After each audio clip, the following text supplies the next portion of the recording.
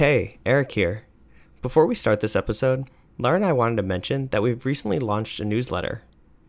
If you're looking for some career inspiration in your inbox, head over to howigotherepodcast.com.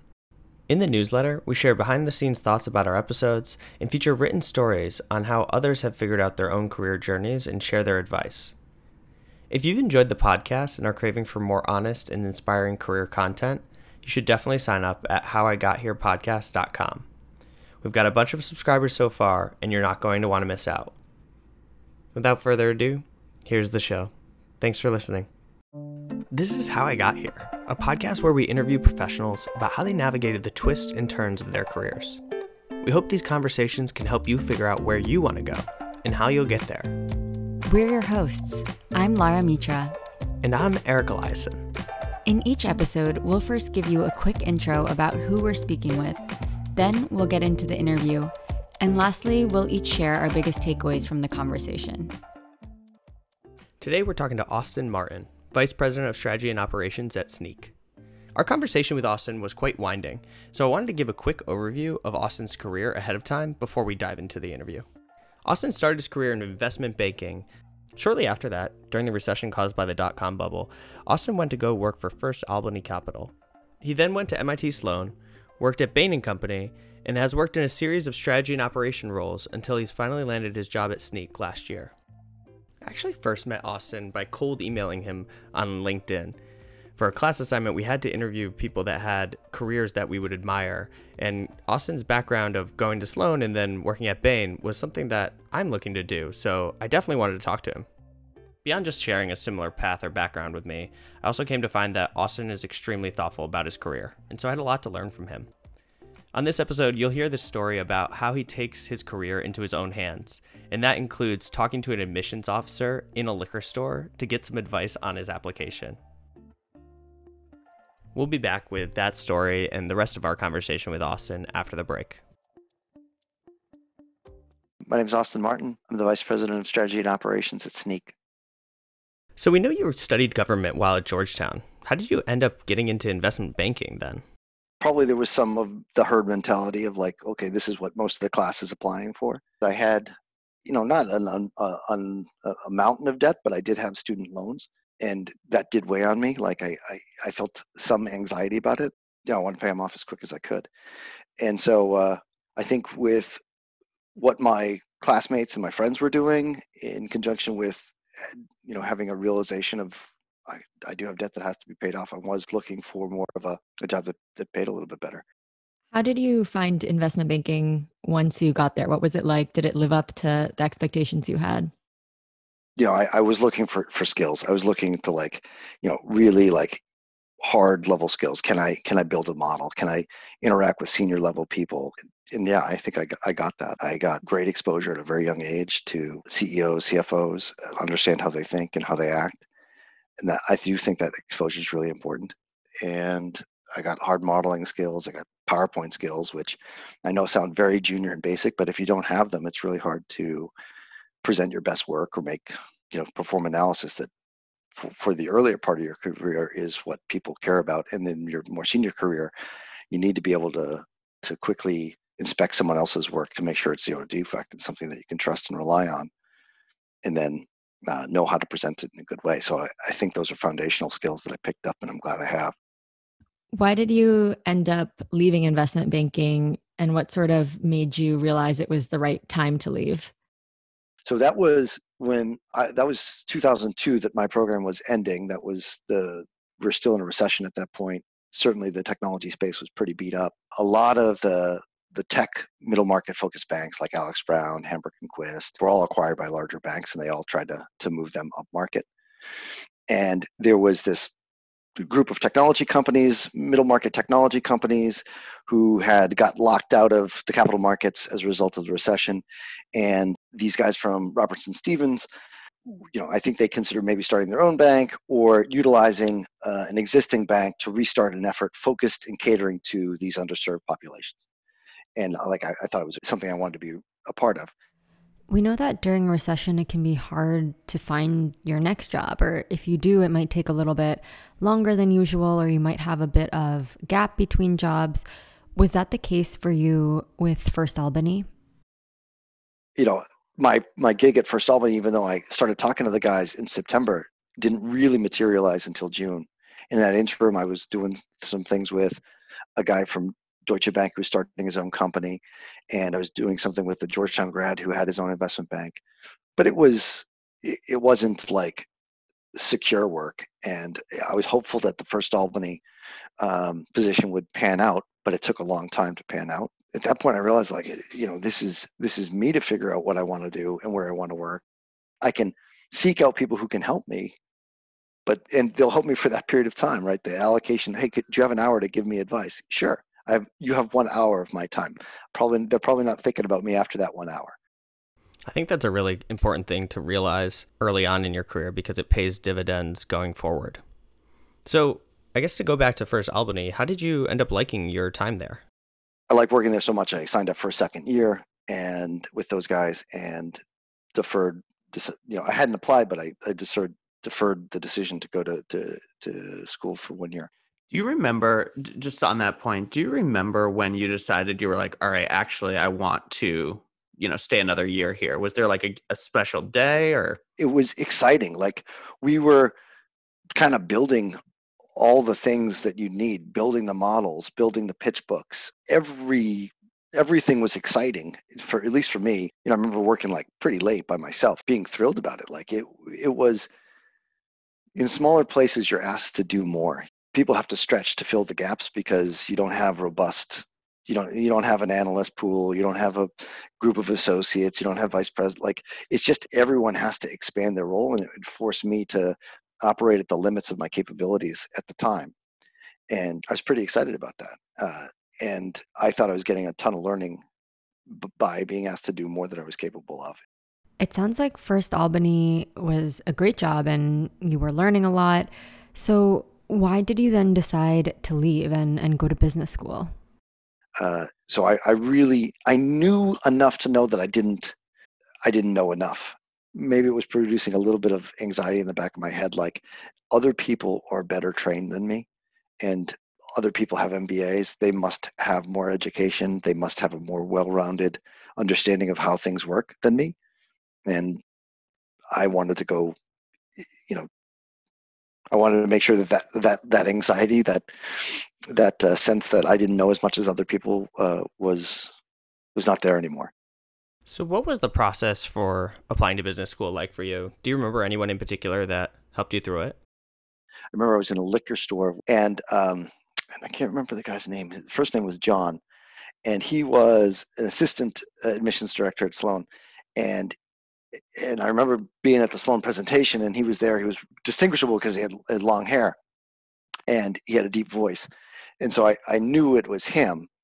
And he was kind of following us around the liquor store because we were like, the guy was helping us. We were having a party. And I was like, hey, I saw your presentation. It was great. Sloan's my first choice. I'd love to go. And he's like, well, why don't we meet for a drink? And, I'd love to hear about your application. So I was like, why wouldn't I take this chance? I went met with him, had a drink, and he was giving me tips. And I was telling him what I was going to write in my essays and why I'm applying. And, he was giving me great tips. And not only was he giving me tips, he was like, they were like hard hitting, like that answer is not strong enough. He's like, you got to think harder about that. I was like, oh, this is not a friendly drink anymore. This is like, but I took, like, I wasn't taking notes, but I was taking mental notes. And I remember going home and I was like, all right, I got to sharpen that essay. It's not strong enough. This is weak. I got to really make my case compelling. That's really funny. That I think if I had seen that person in a liquor store, I would have turned around and run. But it's really good that you went up to him and approached him. Have you, and clearly you reap the benefits of that in the advice and counsel he gave you. Have you taken that in other parts of your career as sort of motivation or encouragement to be brave and reach out and make the asks of other people?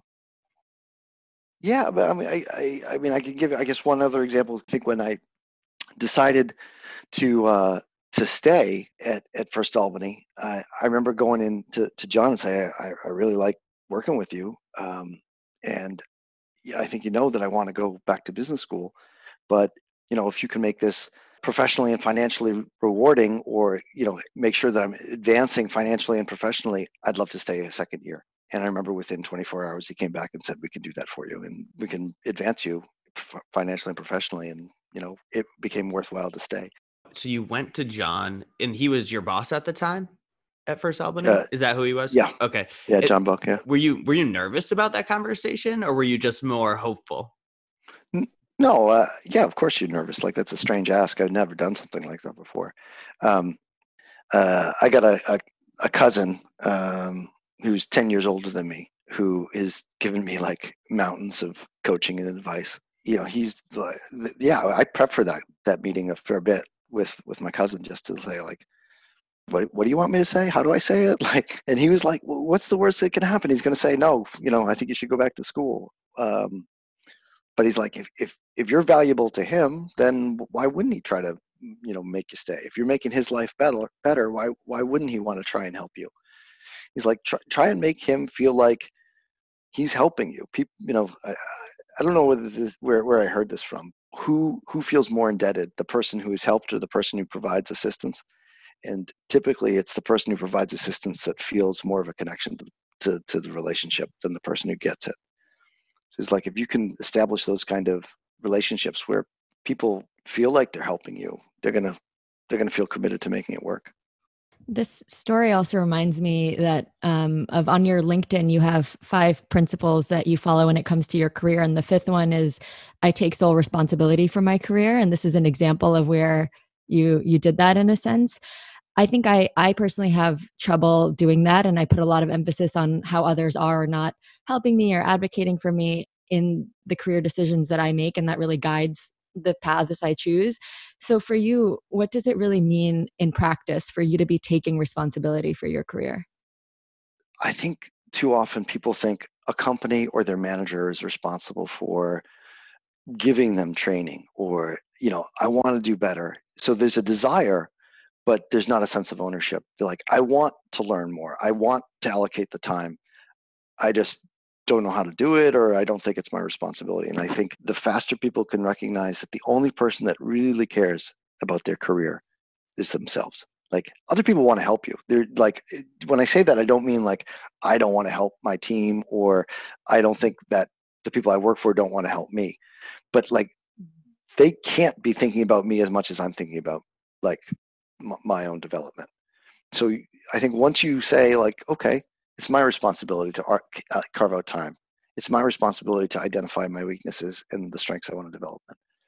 It's my responsibility to figure out who can help me to do what I want to do. To do all this, you sort of have to carve out time to think about these things and to ask yourself these questions and figure out what you want to do.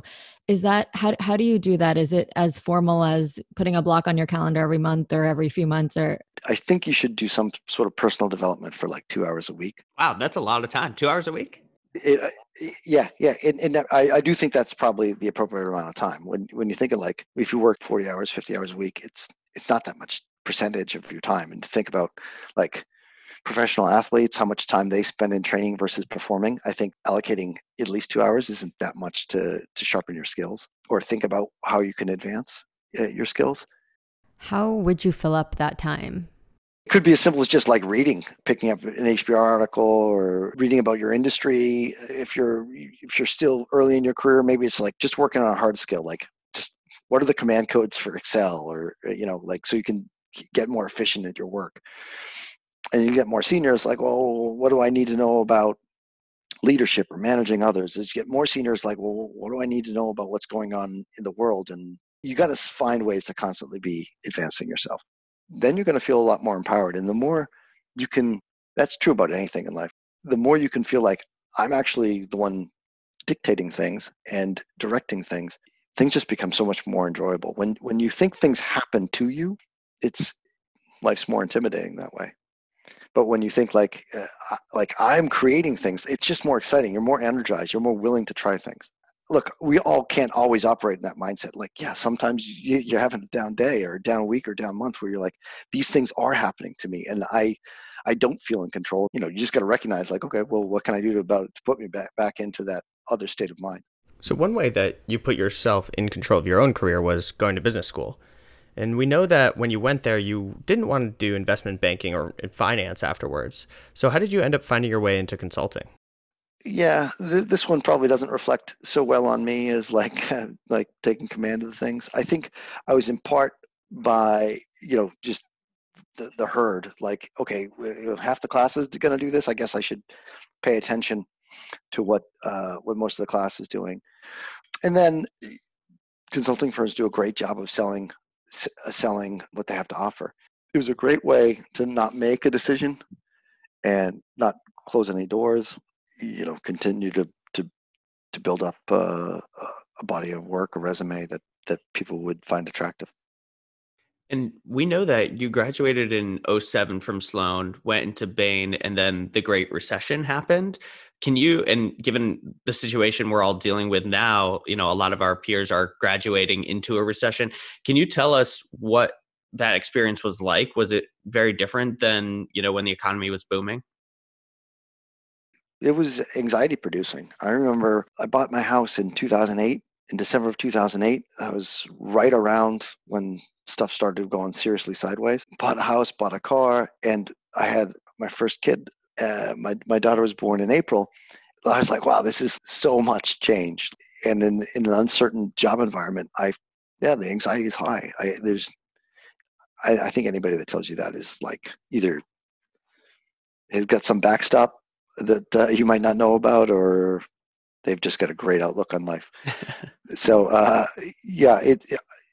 these are anxiety producing times, and it was then. What you want to try and I think you want to try and do is limit the number of variables that can produce anxiety for you in times like those. And that I'm not saying necessarily like go into hunker down mode, don't take any risks. I'm not saying that. It's like just be more thoughtful about the things that might increase your anxiety. And if you want to take a risk, be committed to that one. Don't try to take risks in too many different places, because you could just overwhelm yourself with anxiety. It seems like one way that potentially you've managed risk even in your career is by maintaining some sort of continuity in the people that you work for or work with. Like you mentioned at EMC, you ended up leaving Bain to work there with someone that you met at Bain or was a former Bainee. And then your next two career moves were also following someone who you'd worked with previously. Do you think that continuity has been important to your success in your career? Yeah. And I can explain that a little bit more too, because I don't think this is about like just going to safety or like what's comfortable. The reason I say like try to minimize the number of variables for change, it's so that you can, I think, move even faster. If you establish yourself with a couple of individuals that know your skill set, they're willing to take more chances on you, because they know what you're capable of and where you'd like to go. And if you're good and they know you're good, they'll give you that freedom to try something that might be out of your typical comfort zone. If you go work for someone who you don't know and they don't know you and they don't know what your skill set is, I mean, it's just human nature. They're going to have to be a little bit more, why don't you do what you've done before? Or they're less willing to take a risk on you until they get comfortable that that risk is going to be fruitful for them as well. So that's why I think it's important to find people that challenge you, that have the values that are important to you. Hardworking, super intelligent, risk takers, genuinely good people with a set of values that align with your own, that make good judgments based on those values, and then like try to do the best you can to elevate them and provide leverage to them, and they in turn will do whatever they can to make sure that you're as good as you possibly can be, so that they can go do the next thing. And so that's what I mean by like try to control a variable. And if you can stick with people who you've built a reputation with, I think you'll advance even faster. Hey, Austin, I'm reminded when we had talked, you had a really interesting way of evaluating new career and job opportunities. I'd love to hear how you use that, or anyways, how you thought about it when you moved from your previous job to come work at Sneak. I try to get as descriptive as I can around what's important to me. Almost every other job that you apply to, you won't have a relative comparison. You're going to have some absolute comparison by which you assess. So you need to know what's important to you. So when I left Bain, and I guess to some extent when I decided to come to Sneak, I tried to get very specific as to what I wanted. when I left Bain, at least, it was geography was an important category for me, the company culture, the role, the career path that would be afforded, the compensation, the lifestyle, and then the industry. And I got very specific as to what I wanted in those categories. And then with Sneak, it came down to, all these attributes, remain the same. Getting very clear on the role, the compensation, geography was important, company culture, really important. Maybe less so in the lifestyle, but in the industry was already spoken for at that point in my career. So are there any of these things that you'd say you definitely prioritize at this point in your career? It comes down to things that make me excited to go to work and work very hard, is working with people that I really like. And I think I've gotten to the point in my career where I don't just have to work for a brand name, or I don't just have to work for compensation. I do have a little bit more freedom to choose who I get to work with, and work with people who I really enjoy working with as people. And when we're working, I really get a lot of value out of how hard they're pushing me to think. And so that's important to me. That's really important who I work with. And then the role, constantly being asked to do something that might be a little bit beyond what I've done before. That's also important to me. And then working for a company that has got a well-positioned product, that's got a good market fit, has a potential for explosive growth.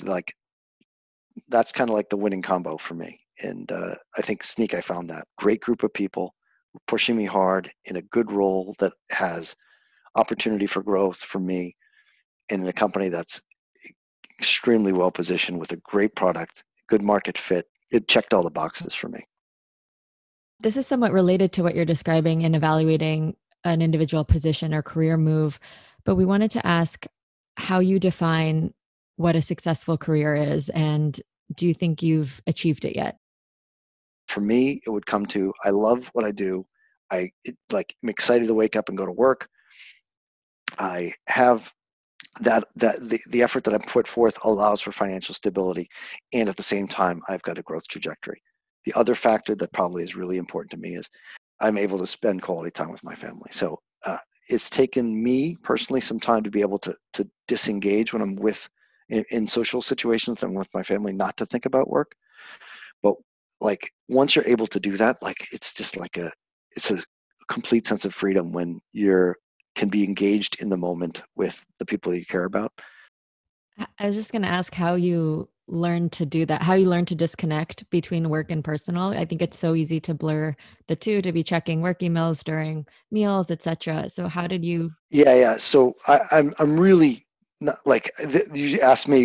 You didn't ask me. I guess you did ask me whether I achieved it. I didn't answer your question whether I totally achieved it.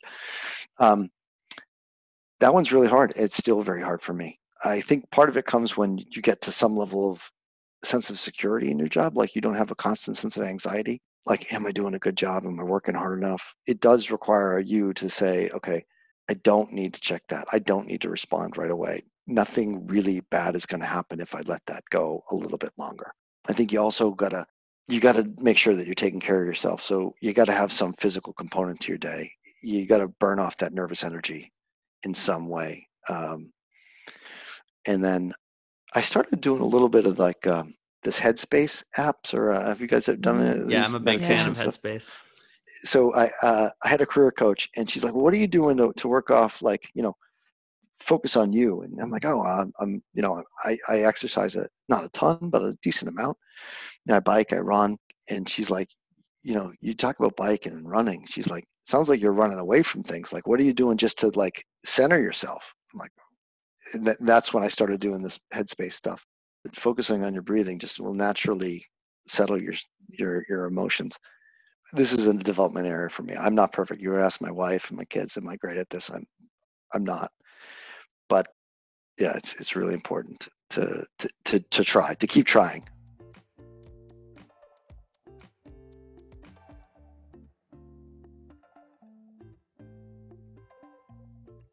So one thing that struck me about what Austin was saying around the continuity idea, in terms of the continuity in people that he had worked with across companies even, because he talked about how he moved from one company to the next based on following someone. I thought back to my time when I was in consulting, and I remember I spent those 2 years really trying to do that. And I followed the same partner, the same principle. And I think it really did pay off. But at the same time, I wonder, like, what are the trade-offs of doing that, right? Like, I didn't get to see a bunch of industries because I did that, but of course I did get to develop those more meaningful relationships with those couple people. And I learned a ton from them, and I wouldn't trade it in for the world. But one thing I wish I asked Austin more in retrospect is if he had thought about, like, what are the trade-offs of staying with those same people, and having that continuity that he was describing. Yeah, I think I've done something similar when I was at Bain. And it's always hard to know the counterfactual. It's like, oh, I really liked working for those people, but could I have liked working with other people or in different industries better? Exactly. What stood out to you mostly from this interview? I think a couple of things. I think one of the things that he mentioned, which I think is really prudent for people that are thinking about business school, is there's not a lot of time for self-exploration. He mentioned it's like you get on campus and a month later, people are already recruiting. And so I think that, and coupled with his advice to take, 2 hours a week to spend some time on professional, personal development, thinking about what you want to accomplish and reflecting on where you want to go, and reading kind of other articles to improve your skills and your thinking. Yeah, that 2 hours, right? That really struck me as a long time, but I'm glad he included reading and things like that in that 2 hours. So it seems more doable than, like a pure reflection with a blank sheet of paper or something like that. Yeah, exactly. And I think it was interesting. It wasn't, 30 minutes, I think 2 hours, it's like, yeah, it's substantive, but also in the grand scheme of things, in a 7-day week, like that's not that much time to ask for. Yeah. And then the other thing that I thought was interesting was his experience with the people that helped him go to Sloan and, have helped him throughout his career. And he had that great quote of, who's more benefited, the helper or the helped. And I feel like, Lara, we know from our work here that we learn a lot from our conversations here, and it's been really great. But then I'm also so happy to talk to friends or people that reached out to me on LinkedIn that want help with it, working at Bain or coming to Sloan. And I get a lot of value out of that as well. So I think I used to always be afraid to ask for help of other people. And this experience and Austin's experience has showed us that, hey, people are actually, they like to help. So don't be afraid of reaching out. Yeah, exactly. Just in that liquor store story too, right? Just like reaching out and saying hello to someone. And he didn't even ask. He didn't even make an ask. He just was courageous enough to say hello to the person who then eventually gave him so much advice on his MIT Sloan application. So I think that is, for me too, another takeaway from this is just trying to be more brave about these things and less overthinking on reaching out and making those asks of people.